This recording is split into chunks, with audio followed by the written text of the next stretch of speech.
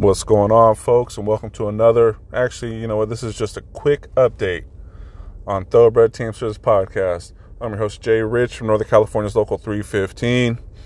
All right, so I believe Friday, I told the story about how my cousin up in Oregon, also a fellow driver in Brown, and he lost his home in the Oregon fires.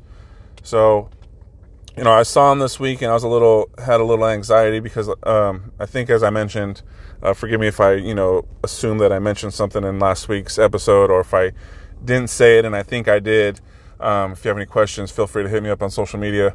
But I saw him Saturday, so I had a little anxiety. I haven't met his two daughters. I've met his wife a few times, but I haven't seen him probably in about 2, maybe 3 years. And I didn't know. I didn't know what to expect or anything. So we were in contact, and he hit me up, and he was just like, "Hey, come over. We're over at my wife's dad's house," and they were in Antioch. So I was like, "Okay, you want a drink?" He's like, "Yeah." So I went and brought some brew over, and pulled up, and it's always awkward when you kind of run into someone during the pandemic, or I don't even know. I guess we're still in a pandemic, but it's always awkward, when you're seeing someone for the first time. How do you respond? How do you act? How are they accepting it or whatnot? So, I roll up. Lunch is over. Let me punch. Let me handle this real quick, and then still got my last break. Being 18:39. Gotcha. All right. Actually, you know what? I might have a third break too. Let me do some math real quick. Try to figure this out. If I started at 8, and it is now. Math is hard. Yeah, I got a third break too. So actually, I got a little bit of time. But anyway, sorry about that. So I pull up. I'm not even sure if I'm at the right spot. Just hit him up. He comes outside. He's holding his youngest daughter. She's so young. I believe she was born in May. So do the math on that. She was still super tiny. I don't know. I've had a baby, and so I know, but I guess May, June, July, August, September. You know what? Dude, I can't figure out math right now. Even that's kind of hard.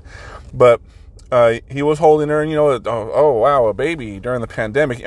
Even before the pandemic, I'm so big and so awkwardly big. I'm not a fan of holding babies or approaching or I don't know. I just, what if I fall? What if I drop? I don't know. Something. So I look at her, and she looks like she can still barely even open her eyes. And even though I was wearing my mask, I didn't want to, breathe all over her, looking over her, hunch over her. So, he showed me her. He goes inside, takes her inside, drops her off to her, to his father-in-law, and brings his oldest daughter outside, and she's really shy. So he looks in good spirits. I don't even know how to bring up, "Hey man, so what happened?" I have no idea how to bring that up. I didn't even know. I think I was there about 5 or 10 minutes before he finally mentioned something. We sat outside, sat in the garage, or at least I sat down. He was corralling the kids and whatnot, or the oldest at least. And when he brought it up, I just kind of I could feel my heart sing. And he kind of brought it up just kind of casually. It's like, "Yeah, lost everything. So here's everything right here. And we're in this garage, and there's, it's a garage. And then you can kind of tell where the section of his and his family's stuff is. And he's like, "That's all we got." And it's not a big section of stuff, and it was mostly kids' clothes, no toys, no nothing. Mostly kids' clothes, and he said that those clothes were mostly donated, from friends or whatnot. So, it was. I'm sitting, and he seemed in good spirits, and and this and that. And I didn't want to be like more bummed than he was, or come off more bummed than he was. But I like inside, I was just like, oh my God, man, what fucking, oh, bro, what the fuck, dude, this fucking sucks. But he was really in good spirits. So, you know, I'm not going to break down the whole visit or nothing like that. Actually, it wasn't even a long, actually, I probably could break down the whole visit. I wasn't there that long. He was, but, you know, we did talk about it once the seal was cracked on that. We started talking about it, and I was asking questions. I'm sure they've told it a million times already to everybody that they've seen. And he was just really grateful. He was really grateful to that everyone was okay. And of course, that's, you know, I believe that's natural. But, you know, I know this guy. I've known him for majority of our lives, and you know, there's been times in life where he's kind of easily discouraged. He can put that in his back pocket and not deal with it, not process it, and still be the life of a party somewhere. But, you know, I've seen him to where, you know, I've just seen things, and, you know, just not, without spilling too much of his business, I've seen him be discouraged in life. I've just never seen him like this. How he was, how grateful he was, how appreciative he was for his daughters. Again, first time meeting his daughters, seeing his whole family together. His family, he's about 40, same age as me, and or maybe about 39, and just kind of like, you could tell that's what mattered to him, and of course that's, you know, that's what you want. That's what we all appreciate our families and love our families. So that made me feel a lot better. It really showed me a side of him that I've never seen. So he, you know, when he finally kind of, I asked questions. I think his wife eventually came. His wife was actually gone, and they were shopping for, his wife and her friend were shopping for suitcases, because that's what they're living out of suitcases right now. And you know, they just, like, everything they said, like, you can tell she was definitely frazzled by it, but she was still in good spirits too. And he was just, I can't say it enough, he was just grateful and appreciative. So, you know, I kind of asked how it went down. How do you learn of it? I shared my experience that I shared with you guys on the last episode on having to be evacuated. And he said he was working, and, you know, it was the middle of the day. I think he said it was towards the end of the day. And I really wish I would have took my mic set there. I kind of wanted to, like, you know, mic him up and get his own, you know, version of this, you know, without having to put words in his mouth or whatnot. But I forgot my mic, and I didn't want to. Maybe that's too intrusive. I don't know. Steve, if you're listening, you're like, dude, why are you telling my story? My bad. But I just want to share, you know, how, again. Sorry, guys, I'm kind of on the fly right here. I'm in the parking lot. I got a lot of shit going on around me.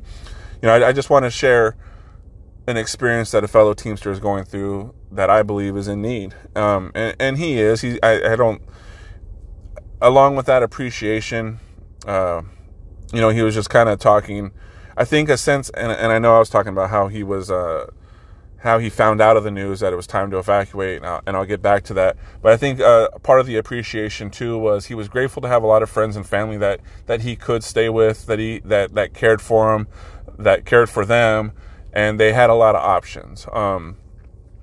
And he said he knew people that didn't have those options. So I think that helped him too. Like, he was just, you know, he was just really grateful for that. So back to how he got the news. He said he was en route, and his other cousin called him that lived nearby him and said, hey man, it looks like, you know, I think you're going to have to evacuate. And he was just like, he said he had no idea, like, it was where he was delivering, where he was at when he woke up that day. Evacuating was never crossed his radar. Like, that's how quick it happened. That's how out of, like, how far. Maybe, like, he knew there were fires going on, but at no point did he believe, like, oh my God, I got to keep an eye on this.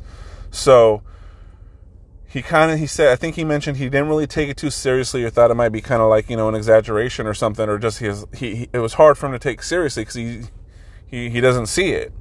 So meanwhile, his wife is getting the evacuation news. I believe the local authorities came through and was like, you guys got to leave. And she shared the same sentiment that I shared when I had to evacuate. It was like, you don't know how much time you have. Your mind's scattered. You're like, literally, you see something. You're like, should I grab that? She grabbed some random things that she believed that they needed. She did get the important stuff, the birth certificates, social security cards. But, from what I saw in the garage, and I didn't get too much, well, what about this? What about that? I don't know their process. It was pretty much what she could fit in her arms, and that was it.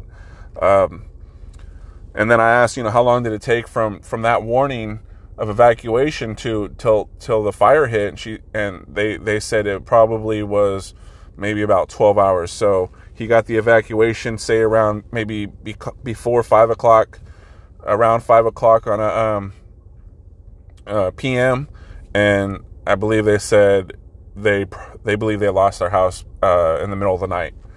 So, and that's pretty much the update. I wasn't sure, like I said, I was really cautious on what, I didn't want to ask him anything and maybe bring up some bad emotions or feelings. He was very open to talking about it. He had no problem. He wasn't emotional, but he did share that he was emotional, at some point, during the process of evacuating or maybe just being with his family. I know that feeling. You're just you guys are together. You're just glad everyone's safe. And so I believe he did share something along those lines. I guess the next day they went back. There was just nothing was salvageable. Nothing. They go to a nearby parking lot at a Lowe's or a Home Depot or something like that. And, the residents of the town came together and just brought stuff that people were donating. He said it was, I don't know, I think he said something like it was kind of like a flea market, but it was just some random parking lot where residents set up and said, hey, if you guys need something, come and just take it. So all the victims, all the people who lost their homes and whatnot came and they lost everything. So it's like, hey, you need kids' clothes, you need this, you need that. And they were just, the residents were just taking it. He said that was overwhelming in a positive sense. He said, man, it just really gave me an outlook on people, on humanity, on society. And that was a good thing too. Like there was a couple times he's talking to me and I almost wanted, I wanted to choke up just because I know what that feeling, just at least that part leading up to the evacuation feels like. And then to see him have how he handled it, that's pretty much it in a nutshell. We shared some beers. Here's how, I take him to go pick up some sandwiches from a local sandwich shop, and they're asking me if, hey, do you want to send, like, they're asking me, like, they're worried about my comfort and I just took the mic off. They're worried about, if I want something to eat, are you sure, insisting. And I turned to, I was starving, but I'll be damned if, as much as I love him and I know he loves me, I'll be damned if I'm going to be taking some Togo's money from, a sandwich and have them pay for it. I should have paid for it myself, to be honest, but I think it was already paid for. But, he just said I just remember him saying they were overwhelmed at how people came together for them, strangers, loved ones, family.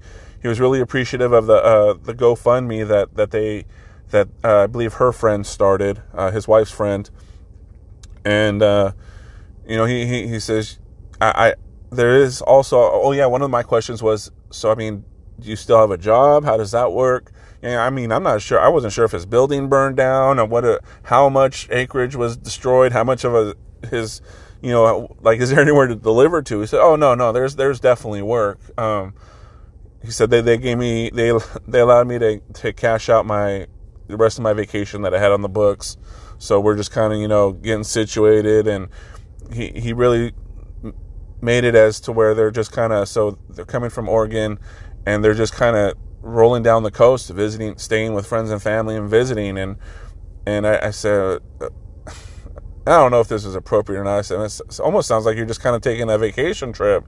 He said, yeah, something like that. And I felt like an asshole after I said that. But, just the way he was just like, we're just going to go visit. I would be a fucking wreck. I'm not going to lie. I would be a fucking wreck. but they just had a really positive outlook. And I can't stress enough how grateful they were that, that they were just like, everything can be replaced there. They have faith in the insurance situation. So that's that in a nutshell. I didn't tell them about my t-shirt idea while I was there. Quick update on that is I am still working on it. All weekend I was trying to work on a few designs and variations of designs just to kind of offer. I might have spent a little too much time on it in the sense that I started getting in my own head on the designs. And if you didn't listen to the last episode, my goal is to sell 100 to raise $1,000 and for every donation $20 or larger, give a Teamsters t-shirt, and some way that I've designed and put together, and that's I don't know if it'll work. There's already a little bit of success, but I'm kind of feeling like, man, I just want the design to be perfect. I want people to look at it and be like, man, I want people to feel good wearing it and be proud to wear the shirt, knowing that they're helping out, a fellow Teamster, I believe local 962. So it's a slow process, but it's coming along. I'll post pictures once I kind of get a few shirts ready. I was just kind of going through my inventory last night and dealing with like I said, putting a few designs together. So yeah, I did mention it to him, I believe yesterday. I was like, hey, here's what I'm trying to do. And again, he was just real appreciative. He knows how I operate. I don't want to let him down. Again, I just see those girls and they have no idea what's going on. They just know that they're pretty much, bouncing around house to house and taking long trips in their minivan and having a newborn through all this shit, through a pandemic, losing your home in the fire. They don't know no better. They don't know what's going on. So, anything I can do to help, anything, if you guys, are willing to give a donation, hit me up on social media. I'll shoot a shirt your way somehow, some way, once I get this all figured out. But that's the update. Again, it was just so quick the way it happened. He said, dude, I couldn't believe it. Maybe he was still kind of in shock from it. I don't know, but he's like, it just happened so fast. It didn't feel real. He said, I just remember him kept saying it didn't feel real. Like I felt like I was getting pranked on or something. And he's like, I don't think anyone would prank about that, but it didn't feel like it was really happening. So, that's the update. Just wanted to fill you guys in, because I know sometimes I can tell a story or share what's going on and then never give a follow-up on that. And that's just wanted to share a follow-up on this because I feel good. I'm glad he's doing all right. I'm glad the family's doing good. They're safe. They're healthy. He's got a job to go back to. He's just taking a couple weeks off. And, it sounds like once the insurance kicks in, they are going to be staying. The insurance will be covering some hotels. So, some hotel stays again. I don't know the details of how all that works, but he felt real confident on, everything working out. So that's it. That's the quick episode, quick update. Hit me up. You know what to do. Hit me up at NorCal Teamster on Twitter, Thoroughbred Teamsters Podcast on Facebook, and I don't know if it's Thoroughbred Teamster or Thoroughbred Teamsters Podcast on Instagram, but hit me up. Later.